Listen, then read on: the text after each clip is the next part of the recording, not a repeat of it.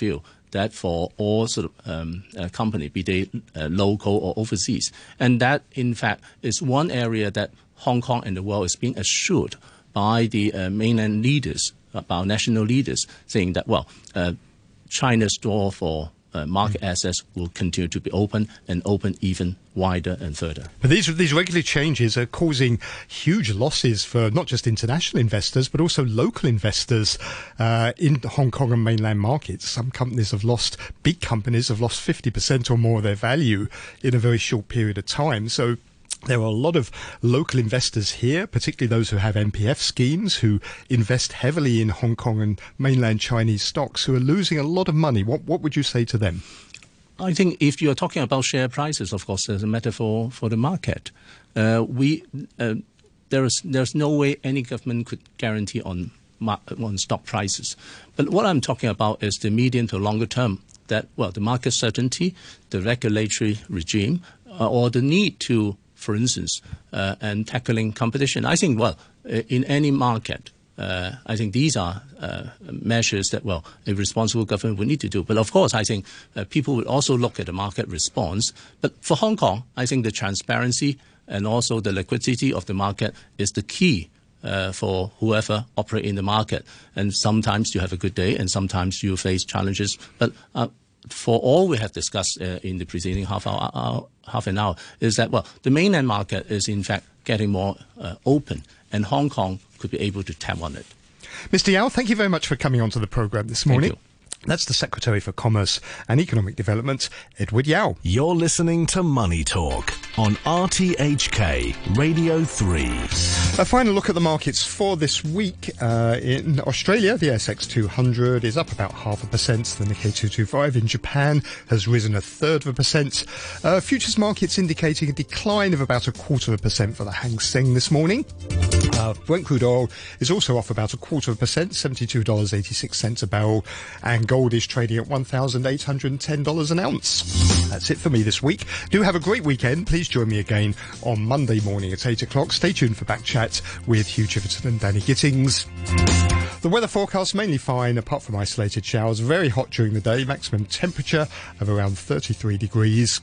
The outlook is for sunny intervals and a few showers in the next few days. It's going to be very hot tomorrow. There is a very hot weather warning in force. It's 29 degrees right now, 81% relative humidity. It's coming up to 8:33. Here's Barry O'Rourke with the half-hour news. An HKU professor says China is making amazing progress in its space projects, which include a space station as well as lunar and Mars exploration. At midday today, China's 3 astronauts on board the Tiangong space station will be answering questions collected from Hong Kong youngsters, as well as giving a virtual tour of the half-built facility. Joe Mikowski is the Deputy Director of the Laboratory for Space Research at the University of Hong Kong. He told RTHK what he would like to ask the astronauts. I guess I would want to know how they see the future of long-term space habitability.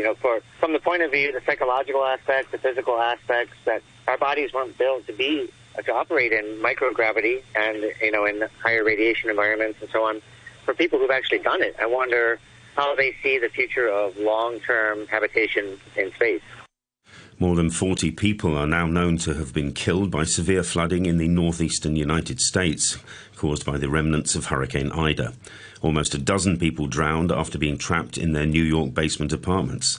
The governor of New Jersey, Phil Murphy, said most of the 24 dead in his state had been stuck in their vehicles as the water rose. President Biden said now was the time to prepare for future disasters. We're reminded that this isn't about politics. Hurricane Ida didn't care if you were a Democrat or a Republican, rural or urban. This destruction is everywhere. And it's a matter of life and death, and we're all in this together. This is one of the great challenges of our time. But I'm confident we'll meet it. A public inquiry covering England and Wales has found what it termed shocking failings and blatant hypocrisy in the way many religious groups handle allegations of child abuse. The independent inquiry questioned 38 organisations, including Christian, Jewish and Muslim, and said they were morally failing children. It found some have no child protection policies, and some religious leaders actively discouraged the reporting of abuse to protect the reputations of their organisations. Lloyd Evans, a former Jehovah's Witness elder who assisted the inquiry, says strong action is needed. I would like to see a recommendation for a far more probing investigation into Jehovah's Witnesses. No such thing. No recommendation for abuse data to be seized. And we also need legislation brought in to stop institutions facilitating abuse by covering it up. Alexandra Cote, a member of the notorious Islamic State kidnapping cell dubbed the Beatles, has pleaded guilty in a US court to conspiring to murder 4 American hostages. Cote is a former British national and one of 2 kidnap cell members sent to the US for trial. They were captured in 2018 by Syrian Kurds and turned over to the US military in Iraq. Britain has stripped them of their UK nationality. Their transfer to the US came only after Washington told London it would not seek the death penalty. More news on the hour from RTHK.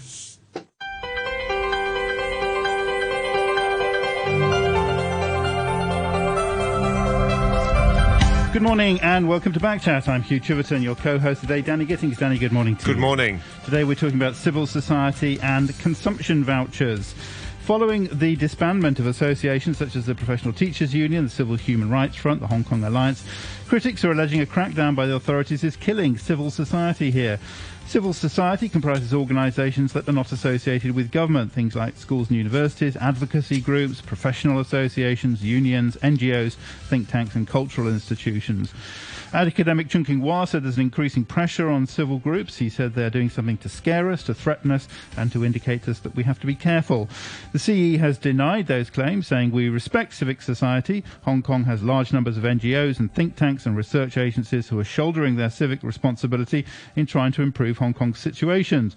But where there are associations, whether they are registered or not registered, that exist in order to undermine Hong Kong's security, let alone to advocate independence or collude with external forces to harm Hong Kong and the country, that is not something we should condone. What do you think? Is the city's civil society under threat? Will Beijing's grip extend towards more NGOs, associations and so on?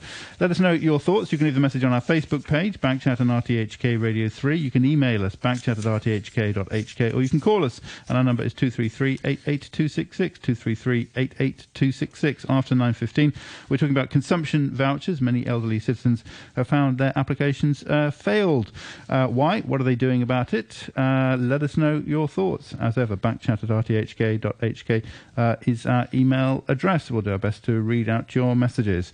Joining us for our first discussion, we have with us now Joseph Cheng, former professor of politics at City University, Dr. Lim Tai Wei, who's an adjunct senior research fellow at the East Asian Institute at the National University of Singapore, and Dr. Eugene Chan, president of the Association of Hong Kong Professionals and past chairman of the RTHK Board of Advisors.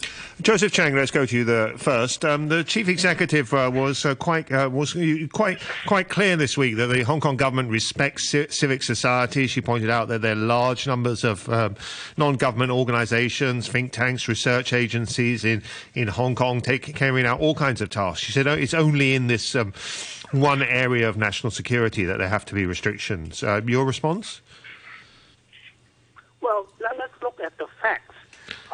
It is obvious that in terms of public opinion surveys, Hong Kong people certainly have a very, very low rating of the SAR government from the chief executive onwards.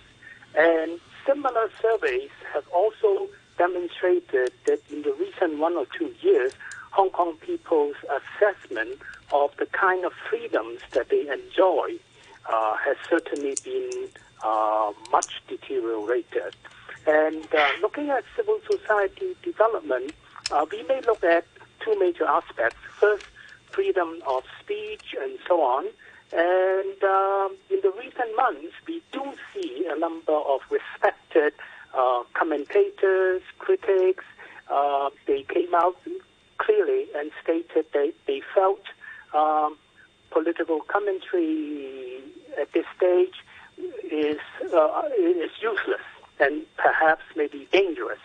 These commentators include respected moderates like, say, former top civil servant Wang Wenping, Chinese university academic Choi Ji-kyung, and so on. Even Stephen Mines, who had associated with the Backchat program, he also left, and he also indicated that he was warned. So why would quite a number of moderate, respected commentators felt unable to comment, to offer commentaries? Then we look at the freedom of association. You have already mentioned a number of pro-democracy organizations. They had to cease operation. It is worthwhile to point out that the Professional Teachers Union, it was reported by the media, did attempt to contact the government and seek to continue its existence, its operation. Its responsible persons offered to adopt a politically correct line of activities, and it offered to have all the existing present incumbent responsible persons to resign, and the EXCO to be replaced by a new group, and it was refused. And you also look at student unions in the tertiary institutions. In the beginning of the year, only 2 universities had full team of students running as executive committees of the incoming student union. The rest of the tertiary institutions failed to produce a full team trying to run the student union. So why should students feel that way? Why should they be so reluctant to engage in student union activities? And even one of them, the Chinese Youth Student Union, felt the pressure from the university management. Yep, Joseph Chang? Signed the next day after the election. Are you there, Professor Chang? Hello? Yes. Yeah. Okay. Right. Yeah. But but isn't in many of those cases, isn't the question? Isn't it simply because they have gone too far?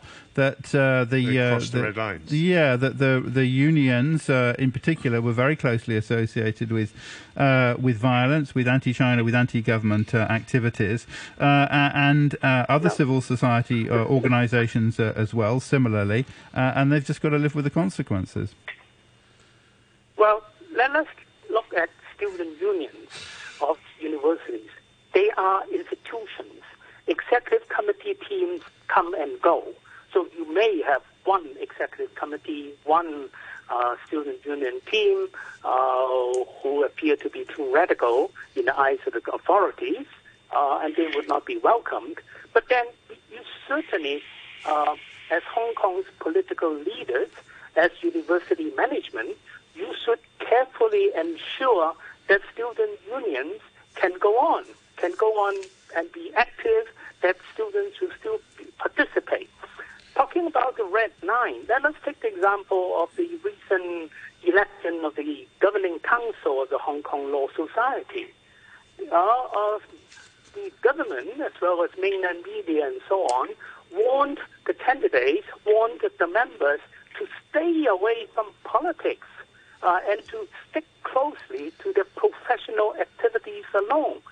Obviously, members of the Hong Kong Law Society are a group of concerned citizens, well-educated, they care about Hong Kong, and as concerned citizens, they have a right, they feel they have a right, they have a responsibility to contribute to Hong Kong through offering their comments, through offering their views, their suggestions, and so on. Why should they be warned?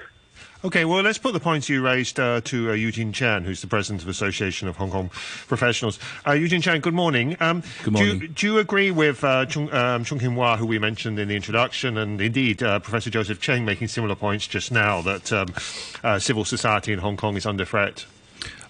Personally, I do not agree. I heard Professor Cheng said he mentioned a few things, and especially I want to respond to, because being a professional, I want to respond to the recent election at the Law Society. I think a lot of people have noticed there is actually it's quite unusual that a local professional body annual general meeting is being recognized or being mentioned in the state media called People's Daily, and also the chief executive has openly said that the Law Society should be a professional organization.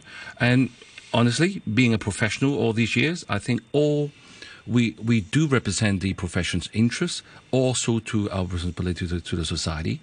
And I think let's look at the election results of the Law Society. It was quite an overwhelming margin that the members had made their choices. So I think election did happen, and they've selected a new leadership. And I certainly looking forward to the Law Society continue to be a professional body in Hong Kong in that sense. Wasn't that decision made under threat of disbandment? I mean, the chief executive said, if you vote for the wrong people, we'll get rid of the Law Society. It didn't say that. It didn't say get rid of the Law Society. It amounts to that, didn't it? Or we will disable. We will remove the statutory functions of the Law Society. It said they will no longer work with the Law Society. I think that's exactly what she used. Okay, whatever. I think is a that's a fact, all right. Let Eugene Chan respond first. Yes, please. I think that's definitely is a fact. That's what Chief Executive said. And whether you take it as a friendly advice, a warning, or threat is up to whoever. Plainly, it wasn't friendly advice. Plainly, it was a warning, wasn't it? At the very least. It's up to whoever will take. I think everybody will take different views. Everyone have different views. I'm just saying that it is a statement that is not usual. I mean, other organisations never had that before. So you put it on another perspective. I think the chief executive is concerned, and obviously she would put it on her agenda that the Law Society should be advised in open. And if you look at the results, the members did make the choice. That's all we can say. This is factual things, aren't we? Some would say they had made a choice with a gun pointed at their head. Metaphorically. You can say that, but I would say you can also say they have made the choice with knowing what could be the possible consequences. Well, how about the broader point that Chung Kin-wah has raised and Joseph Cheng has raised about all these organisations being shut down, the Professional Teachers Union, even they offer to completely reform themselves, and still that's rejected by the government and they end up having to dissolve? We all read the news, and the Professional Teachers Union, as Professor Cheng has said, if they had contacted the government, if the government didn't respond to them. So I think the Secretary of Security, Mr. Chris Tang, has also said publicly that should there be any work that has not been done properly, maybe or amounting to any criticisms, one cannot evade the responsibility by a simple apology or disbandment or a reform. I think that's what we've heard. So I think Hong Kong has come to a stage that things must be put right, and with the reform, I now can see why that is happening. Some people say, this concerns, I guess, open debate of government policy. Do you think free and open debate of government policy is thriving in Hong Kong, is healthy? Let's look at facts. Look at the recent proposed ban of e-cigarettes and HTP, heated tobacco products. Look at the recent issue on the shortages of medical doctors in Hong Kong. There has been a lot of discussions on these policies, on pro and against. And personally, I see no real differences compared to the past. I think in the good civil society, the overall interest must be respected. And I feel that there has been a lot of discussions. That's my personal view. Okay, well, let's bring in the third of our guests. Okay, Joseph Cheng, you respond very quickly. I fully agree that in a civil society, in a good, stable society, people should feel free to express their opinions. And as a result, we do see people have made their choices, as our former speaker has said. So students refuse to come out and stand for student union elections. The pro-democracy camp refuses to send delegates to take part in elections. And you just look at the elections to the election committee, which will soon elect the chief executive.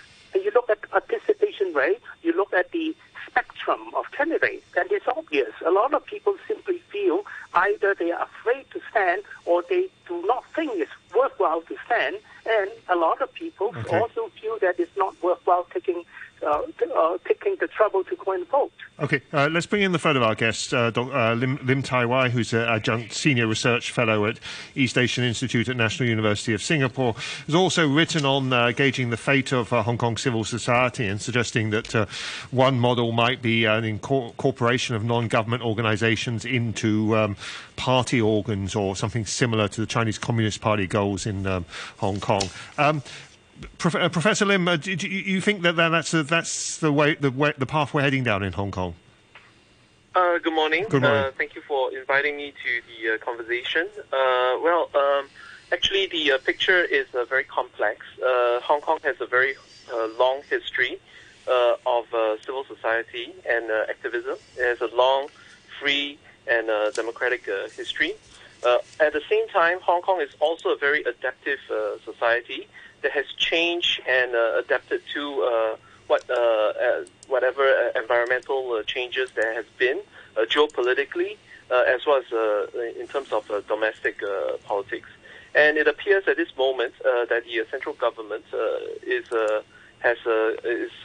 quite keen on putting together a social stability.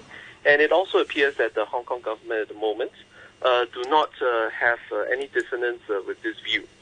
Therefore, it seems like Hong Kong is in the transition of adjusting to political realities and also political imperatives. Now, this is nothing unusual within the East Asian region.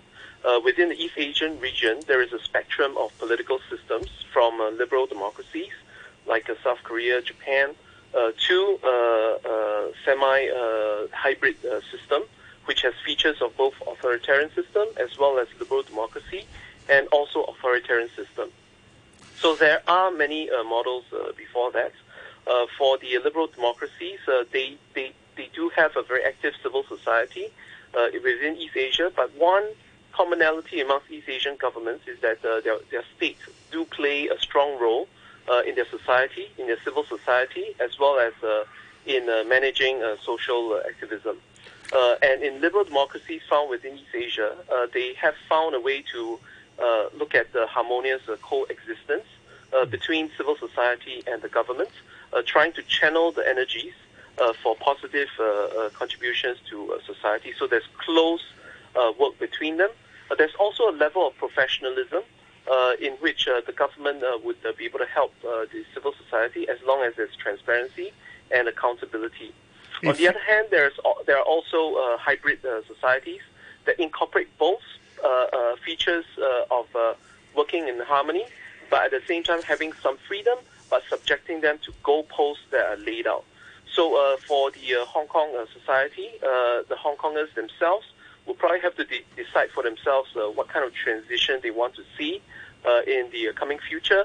Those who are passionate about Hong Kong, they may stay on, they may adapt to Hong Kong's new political system or reality.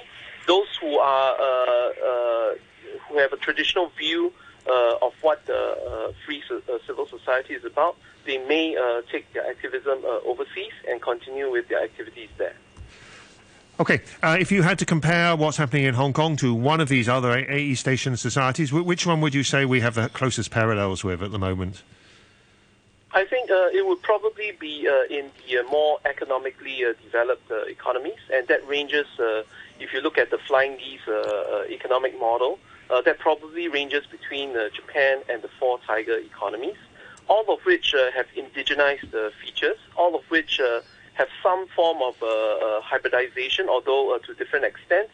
Japan and South Korea would probably qualify for the systems that veer most closely to the West. And so they have opted for harmonious coexistence between the two with a very high level of professionalism and transparency. But there are also others who have laid out the goalposts of what can be discussed.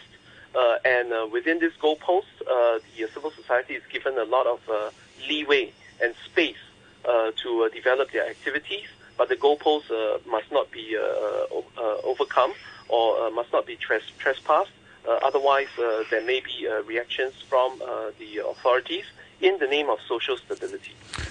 But if you look around the region, most of the places, haven't they moved from authoritarian towards liberal? And in Hong Kong, by your definition, I guess we're seeing the opposite kind of movement. Can you think of anywhere that has become less liberal, where civil society has, if that's a characteristic of a liberal society, has been diminished? Many thanks. Indeed, there are waves of democratization, and we have seen that in South Korea since 1988 Seoul Olympics. And for Japan, it has been after 1945 with post-war constitution. And in the case of societies in Taiwan, for example, they also have ways of democratization starting, some would say starting from the late 70s, others would say that it really accelerated in the 1990s. But at the same time, we've also seen in the same region the backsliding of democratization. You have seen military coups. You have also seen military governments that later on held parliamentary elections and managed to stay on as a dominant party, as a military party.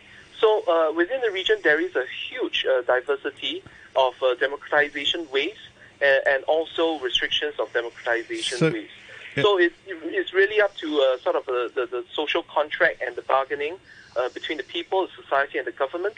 And given that there is a very strong role, a traditional role of the government in these societies, it's inevitable that the government would have a very, very strong say in the final shape of the equilibrium between civil society, government, and the general population. I don't want to get too journalistic about this, but you're saying really the only comparable kind of event in military coups, what is happening in Hong Kong is comparable to a military coup. Is that what you're saying? What I'm saying is that Hong Kong is in transition. It's not a military coup, but it really resembles East Asian societies in transition throughout contemporary post-war history. Which direction it will take really depends on the will and determination of the people, and also the ability in the case of Hong Kong. But I think with respect, Dr. Lim, isn't that the point? It doesn't depend on the will of the people. Well, the social contract as well as the bargaining is still going on. We haven't seen the final shape yet. It appears that there are many sort of pluralistic factors involved, and it really depends on what the shape of these pluralistic, the outcome of this bargaining will be. At the same time, just one last point. At the same time, there's also an overseas factor where you have activists who have gone overseas and they may carry on their own independent activities there. Thank you. Okay. Well, on the point of reshaping Hong Kong society, let's go back to Eugene Chan. I mean, Beijing's made it very clear it wants to reshape the political landscape in Hong Kong. And just how far will this go in terms of NGOs and unions and think tanks being included? I think what Dr. Lim said is very correct. I think a lot of things are still in the process of developing. And if you see what happened in Hong Kong recently with the Beijing, it says the improved electoral system, and improving meaning from they wanted to make things better. I think the most important issue that we had was the last few years, the civil society basically not working. I mean, you see violence, you see terror. There's no freedom of speech. Definitely, people get beaten up. Let's not forget that. The whole Hong Kong is into chaotic state. I think this is actually what happened. And personally, I am very disappointed with a lot of so-called politicians covering up, using democracy as high ground, and then pushing on young people into the street. Violence, and now have to face the consequences of criminal charges. I mean, I'm sure many of you are painful to see that. And today, hopefully with the national security law, after implementation, if you ask all the foreign Chamber of Commerces, they all said to me they are now happy that Hong Kong it becomes stable. They can go back to business. Hong Kong is getting back to where it used to be. However, there is reform going on, and as Professor Chen said, people may have different perceptions, and they may react differently. So personally, I'm hoping things will do better. Okay, we're going to take a break now for the news at 9 o'clock. We're just hold that thought. I think we're saying goodbye for the moment to Dr. Chan. Thanks very much indeed, Eugene Chan, President of the Association of Hong Kong Professionals, past Chairman of the RTHK Board of Advisors. We'll continue the debate, as I say, after 9. Also talking about a problem over consumption vouchers. The weather before we go, mainly fine, apart from isolated. I'm sorry, before the news. Very hot during the day. Temperatures up to about 33 degrees. Sunny intervals and a few showers the next few days, and it's going to be very hot tomorrow as well. There's a very hot weather warning at the moment. 29 Celsius, the latest readings, with the relative humidity now of 80%. This month. You're listening to the news on RTHK. Welcome back. Backchat on a Friday morning. We're talking about civil society. Is it under threat from the government in Hong Kong? We've been hearing contrasting views in the first part of the programme this morning. Still with us, we have Dr. Lim Tai Wei, who's an adjunct senior research fellow at the East Asian Institute at the National University of Singapore, and Joseph Cheng, a former professor of politics at City University of Hong Kong. Later, we're going to be talking about problems over the consumption vouchers with old people, primarily concerned about not getting the consumption vouchers. We'll be hearing from Yau Chin Mong District Councillor later in the programme. And of course, we want to hear from you. Our email is backchat@rthk.hk. Our telephone number is 233-88266, or you can go to our Facebook page. That's Backchat on RTHK Radio 3. Alan says, Backchat, the barefaced lie that Carrie respects civil society is infuriating. She has weaponised the concept of national security to attack any group that's not 100% subservient to the CCP. In her statement, she, as always, throws out accusations of advocating independence and colluding with foreign forces, the same tactic as used by CY, and all completely baseless. Organisations of teachers, students, lawyers have all been attacked. The simple accusation is enough to destroy any group now or force the withdrawal of anyone who is not a CCP stooge. There is no civil society. There is only the CCP, and everyone who does not bend the knee is an enemy and will be destroyed. That is from Alan. Thanks so much indeed for that. More emails, but on separate topics, I think. Danny? Sorry, the... You're just clicking. It's very. Yeah, Joseph Cheng. Yeah, do you want to respond to some of the things? Yeah, Dr. Eugene Chan is no longer with us, but I mean, he's left the studio. I don't mean he's dead. But yeah, what did you want to say? Now, in the recent exercise not to improve the electoral system, but to perfect the electoral system, it is obvious that there were no discussions, and this, to some extent, demonstrates that there is not much civil society to speak of. In previous political reform exercises, there were very heated discussions and there were a lot of arguments and so on. But in this round, people simply gave up. So Beijing gave the orders, Beijing planned the perfection of the system. People kept quiet, people simply accepted, and simply this reflected that people had no hope already. People felt that there was no point to engage in discussion. And in contrast to what our previous speaker has said, the American Chamber of Commerce in recent surveys did indicate that up to 40% of its members, meaning American corporations, had different types of plans of leaving Hong Kong. They certainly felt the deteriorations in the Hong Kong business environment. And this disappointment, this perception of the death of civil society has also prompted a lot of people, a lot of Hong Kong people, to vote with their feet. Statistics have shown that in the recent year, July last year to July this year, up to 1.2% of the Hong Kong population left Hong Kong. And in the recent week, when schools began, it was again reported that there was a severe loss of students and teachers. So people have lost hope. People simply feel it's not worthwhile to engage in discussions. It's either too dangerous, it's either useless, and they are voting with their feet. So where do we go from here, Zhou Cheng? What's the prognosis over the next couple of years? Are we going to see more organisations close down? Are we going to see, as we mentioned earlier, that Dr. Lim in an article talked about perhaps the Chinese model of incorporating non-government organisations into party organs? Are these sort of things we should expect over the next couple of years? I guess so. There's a concern that the minimum baseline is like the warning given to the Hong Kong Law Society: stick to your professional activities, don't involve in politics, don't engage in political activities. And Hong Kong Law Society has picked up the message. And students in Hong Kong, again, have picked up the message. They don't want any student union anymore. And worse still, there is a concern that keeping your mouth shut is no longer adequate. In fact, you have to demonstrate your loyalty. You have to come out and say you love the party, you love the government, and you support all the government policies. And that is a greater fear. And basically, I don't think anyone can see or can hope for significant improvement in the coming 1 or 2 years. And people are very, very worried.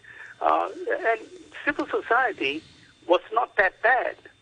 Even in the second half of 2019, I remember people were suggesting, people from the pro-democracy camp, people and some enlightened elements of the pro-establishment camp, they all advocated for an independent commission of inquiry. They all suggested the resumption and expansion of a dialogue between the government and various groups concerned. But these views were rejected. These views even from the moderates in the establishment were rejected. Some thoughts from listeners then to the debate. TC on Facebook says, this is to Eugene Chan, Mr. Chan is gone, but TC says, you mentioned that some foreign chambers of commerce said to you they're happy to see the NSL.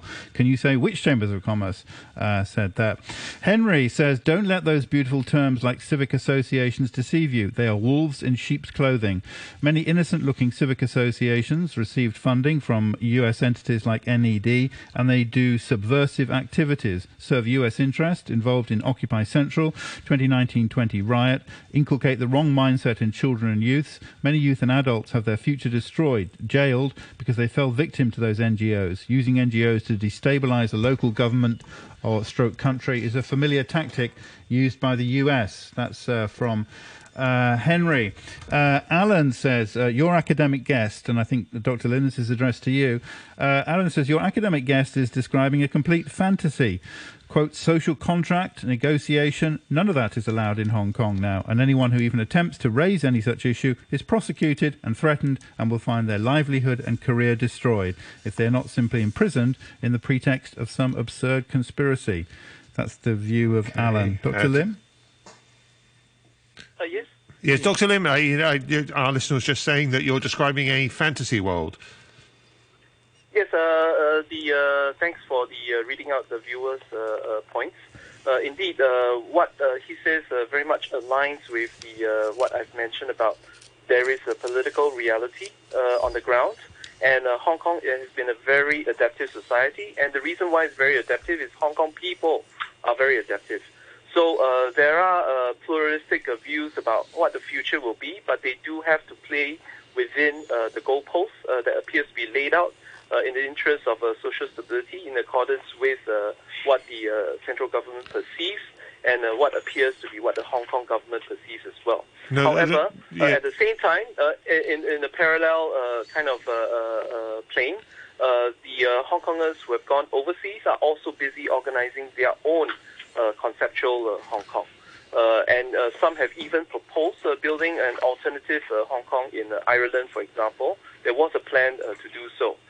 But there are pockets of communities that's distributed throughout the world, including those in very thriving Western liberal democracies, that appears that they are networking together.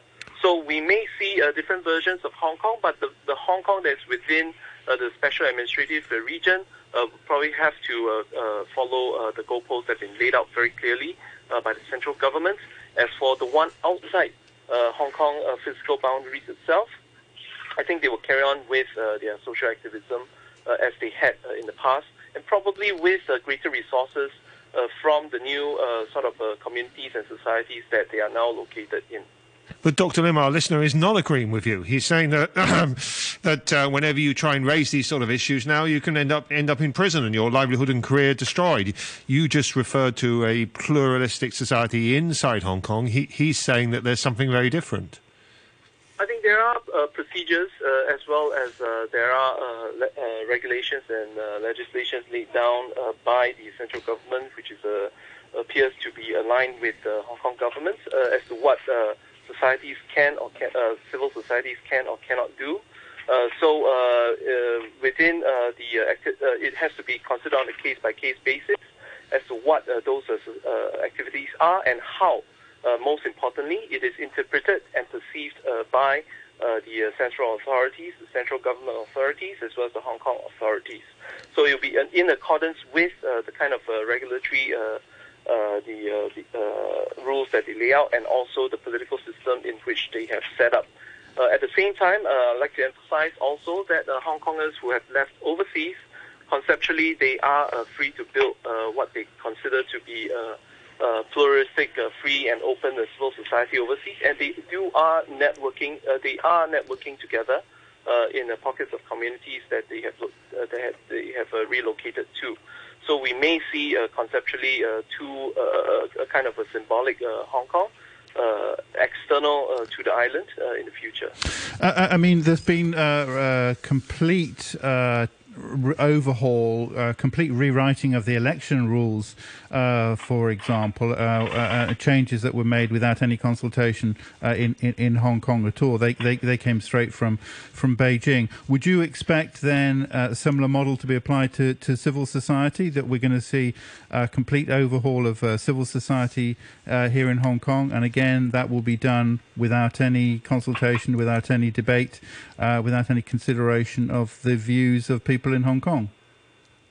It may be possible, and it may also be possible that the consultation are with pro-establishment forces, or forces that the central government as well as the local government deems to be conducive to their agendas and vision. It may be possible. Right now, we are not sure. It depends on how the central government formulates what they consider it to be their future for Hong Kong, because this is also in conjunction with the economic vision that they have, and the economic vision that they have is for Hong Kong to become the future premium renminbi Chinese yuan trading center in the world, and also one of the components within the Greater Bay Area project, particularly specializing Hong Kong in financial activities, and other components of the GBA, Greater Bay Area, in other activities. For example, Shenzhen to become the Silicon Valley of China, and the Guangzhou and other manufacturing cities to become the industrial heartlands, like akin to Detroit, etc. So the political reforms and changes are not stand-alone. They are tied in to a whole configuration and package of plans that the central government has for Hong Kong, and probably the amount of the shape and changes of the regulations that they have in the future. Joe Chang? I hope you do have a more realistic perception or understanding of the situation. This is not adaptation. This is bowing to tremendous pressure. This is simply avoiding disaster in a reign of white terror. You know what our pro-democracy activist friends fear? The police will come knocking at their door around 6 a.m. in the morning. They are then detained, and if they are prosecuted according to the national security law, they normally cannot get bail. This means they will be detained for several months before they will face trial. And normally, even if they win in the first trial, the government will appeal. This will mean that there will be another round of court proceedings, and meanwhile, you still will be detained. You will be denied bail. This is the kind of worry that this is the kind of terror and fear that people have to face, and it is therefore very natural for them to keep their mouth shut and no longer engage in discussions, in talking about the perfection of the electoral laws, or the students trying to stand for student union elections and so on. This is a fact of life now. Joseph Cheng, can you speak from experience there? You took a decision yourself to leave Hong Kong very early on, right? Did you fear for your safety? Yes, because there were slandering campaigns against me in 2014, as well as in 2018, 2019, when I was already in retirement. And there is certainly that kind of fear among my pro-democracy activist friends, because I have described this kind of scenario under the national security law regime. So do you think you would be in prison if you were now still in Hong Kong? I probably will be detained, waiting for prosecution, waiting for the court trial. And I have described the process. You will be denied bail, you will be detained, you will then face the court proceedings, the government will appeal, even if I manage to win the first round. And you expect detention and imprisonment for at least a few years. Okay. And that is why a lot of people are leaving. Yes. And what other targets do you see that? I mean, we've heard talk about the Confederation of Trade Unions may have to close down. I mean, what other organisations might actually be sort of in the firing line, as you might put it? The next target probably will be the Hong Kong Confederation of Trade Unions, and some of the leaders of the Hong Kong Joint Alliance in support of the democratic and in support of the patriotic and democratic movements in China, they may like to continue, and therefore they are ready to face more pressure from the government. Then we know that the June 12th Foundation is now coming under a lot of pressure too. So the pressures are coming. Now, basically, there are two types of scenarios. One type of scenario is that all these major pro-democracy organizations may not be able to function. So this is already anticipated. The worst kind of scenario is that perhaps the activists, 1,000 or 2,000 of them, will be prosecuted and will be detained under all kinds of accusations. And there will certainly be no opposition and more or less no civil society. Well, there'll still be lots of other smaller organisations, right? Is there a scenario under which it stops after the Confederation of Trade Unions? That might be, you might say, the last big target in the pro-democracy camp, and that smaller organisations can continue to exist? I hope so, and Hong Kong people obviously are making use of every opportunity to demonstrate their political stand, to demonstrate their resentment, their anger, and so on. You see, on the very last day of the publication of Apple Daily, people queued up very early in the morning, 1, 2 a.m. in the morning to get the last edition of the Apple Daily. When a retail store, Abu Thai, was harassed by the customs, people queue up to buy a few things, to buy a few items from the retail store, just to demonstrate their support for the owner and so on. And of course, opinion surveys, if allowed to be conducted, still reveal the dissatisfaction of Hong Kong people. So in a way, this is adaptation.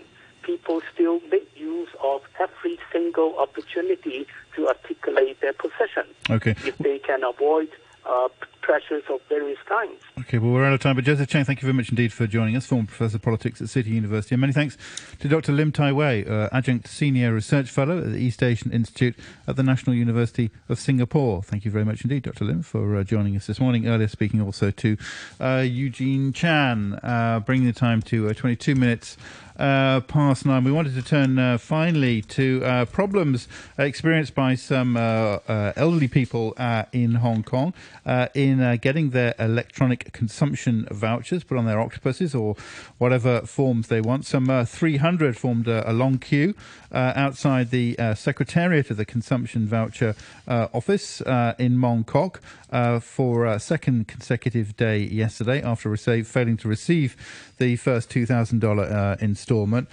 Mary, in an email, says, Dear Backchat, so Holden Chow and other DAB legislators are blaming government officials for the failure to assist the elderly with their applications for the consumption vouchers, but they are far too busy rectifying their operations and prepping for frequent lectures on national security and one country, two systems. Of course, no mention that the root failure in communicating with the public is clearly the campaign conducted by his party and the FTU with the connivance of the DAB puppet Home Affairs to dismantle the district councils because their candidates do not have community support. Under ordinary circumstances, the elderly could go to their local DC offices for assistance and access to a photocopier, as failure to provide a copy of ID invalidates the registration. Many DCs would have set up street booths to offer advice and help the elderly complete their forms. Most of the elderly would have successfully registered, and the few who failed could have called on their district council for further advice.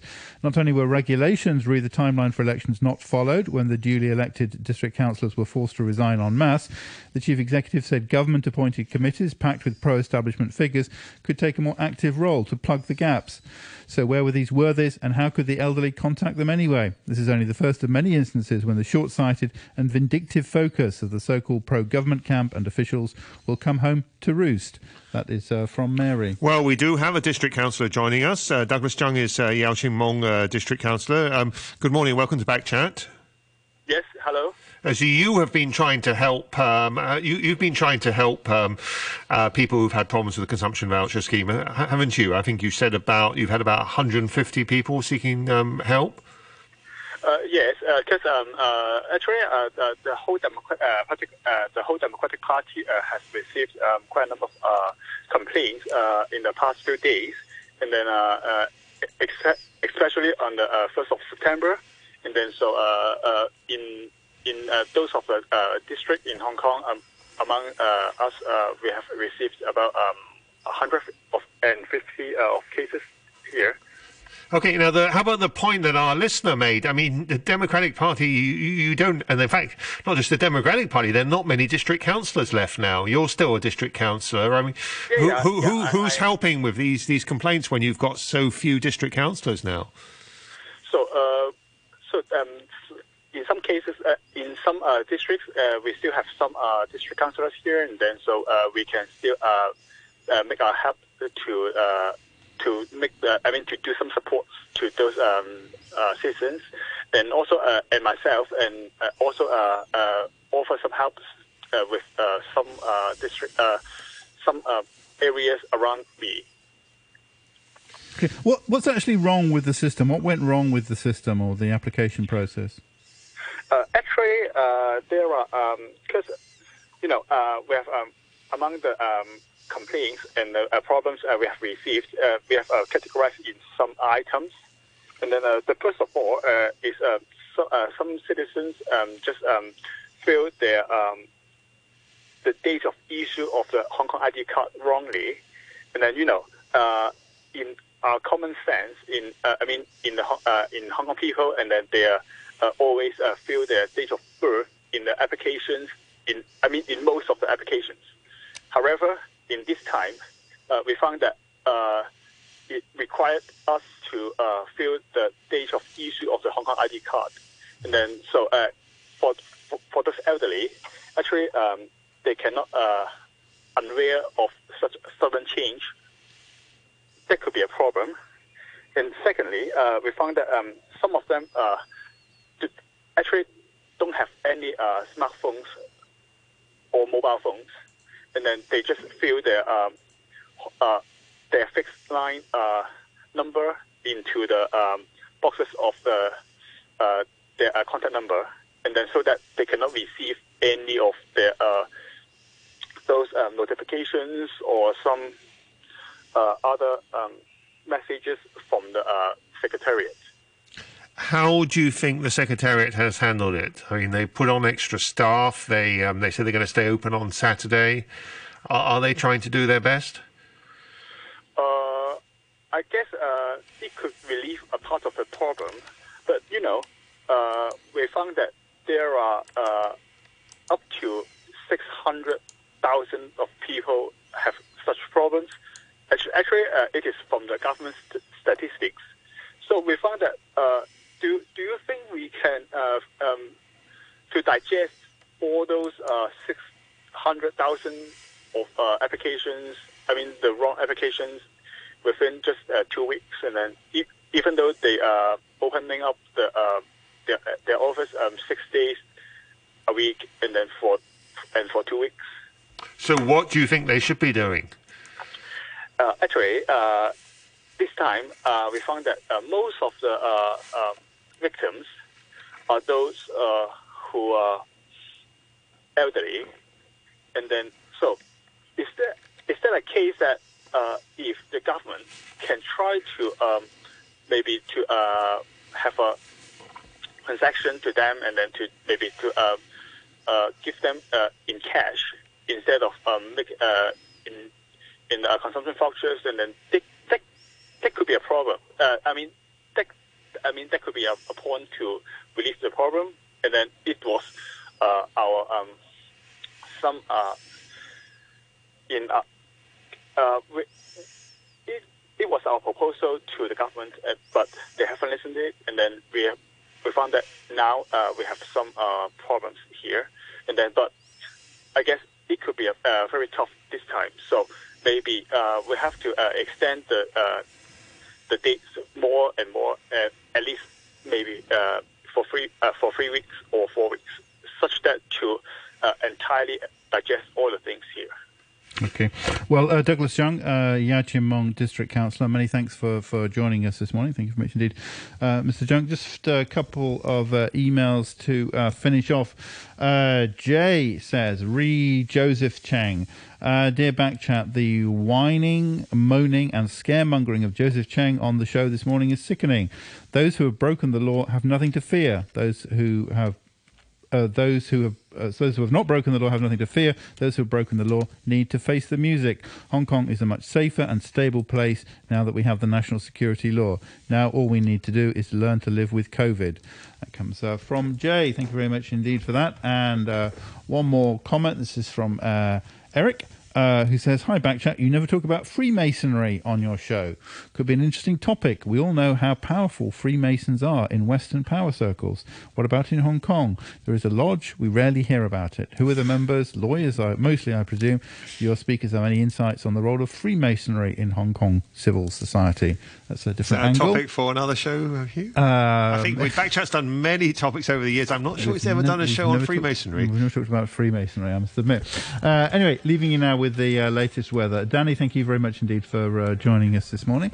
Mainly fine, apart from isolated showers. It's going to be very hot during the day. Temperatures up to about 33 degrees, and there's a very hot weather warning now.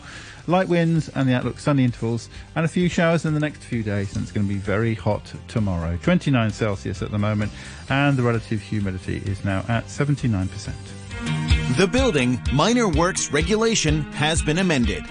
Owners may now retain certain unauthorized minor amenity features, such as trellises, retractable awnings, and security fences for use once proven safe under the validation scheme of the Minor Works Control System. For more details, browse the Buildings Department website at bd.gov.hk or download the Minor Works mobile application. 9:31, time for the news. China's free astronauts on board the Tiangong space station will answer questions collected from Hong Kong youngsters this afternoon. They will also give a virtual tour of the facility, which is still under construction. A British-born Islamic State group member has pleaded guilty in the United States to charges of conspiring to murder American hostages in Syria. Alexander Cote faces a maximum penalty of life in prison. And 2 US car makers have announced more cuts in production because of a global shortage of microchips made worse by the pandemic. General Motors has said more than half of its North American plants will stop making vehicles for the next 2 weeks. Ford also said it was stripping back production this month. I'll have more news at 10 o'clock. Stand by for the brew. Sociology prof from the University of Set and Costume Design, great interpreter of Beethoven, and oh-so-shy, quiet and retiring doggy counts, co-founder of Rockefeller Records. Hello. This is really for adults, it's not really for kids. Yeah, well, it's fun, you know.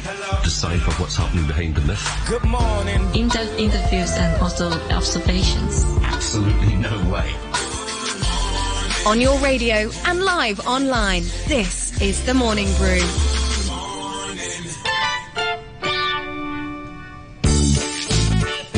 That it is. Good morning. Welcome to Friday here on The Morning Brew.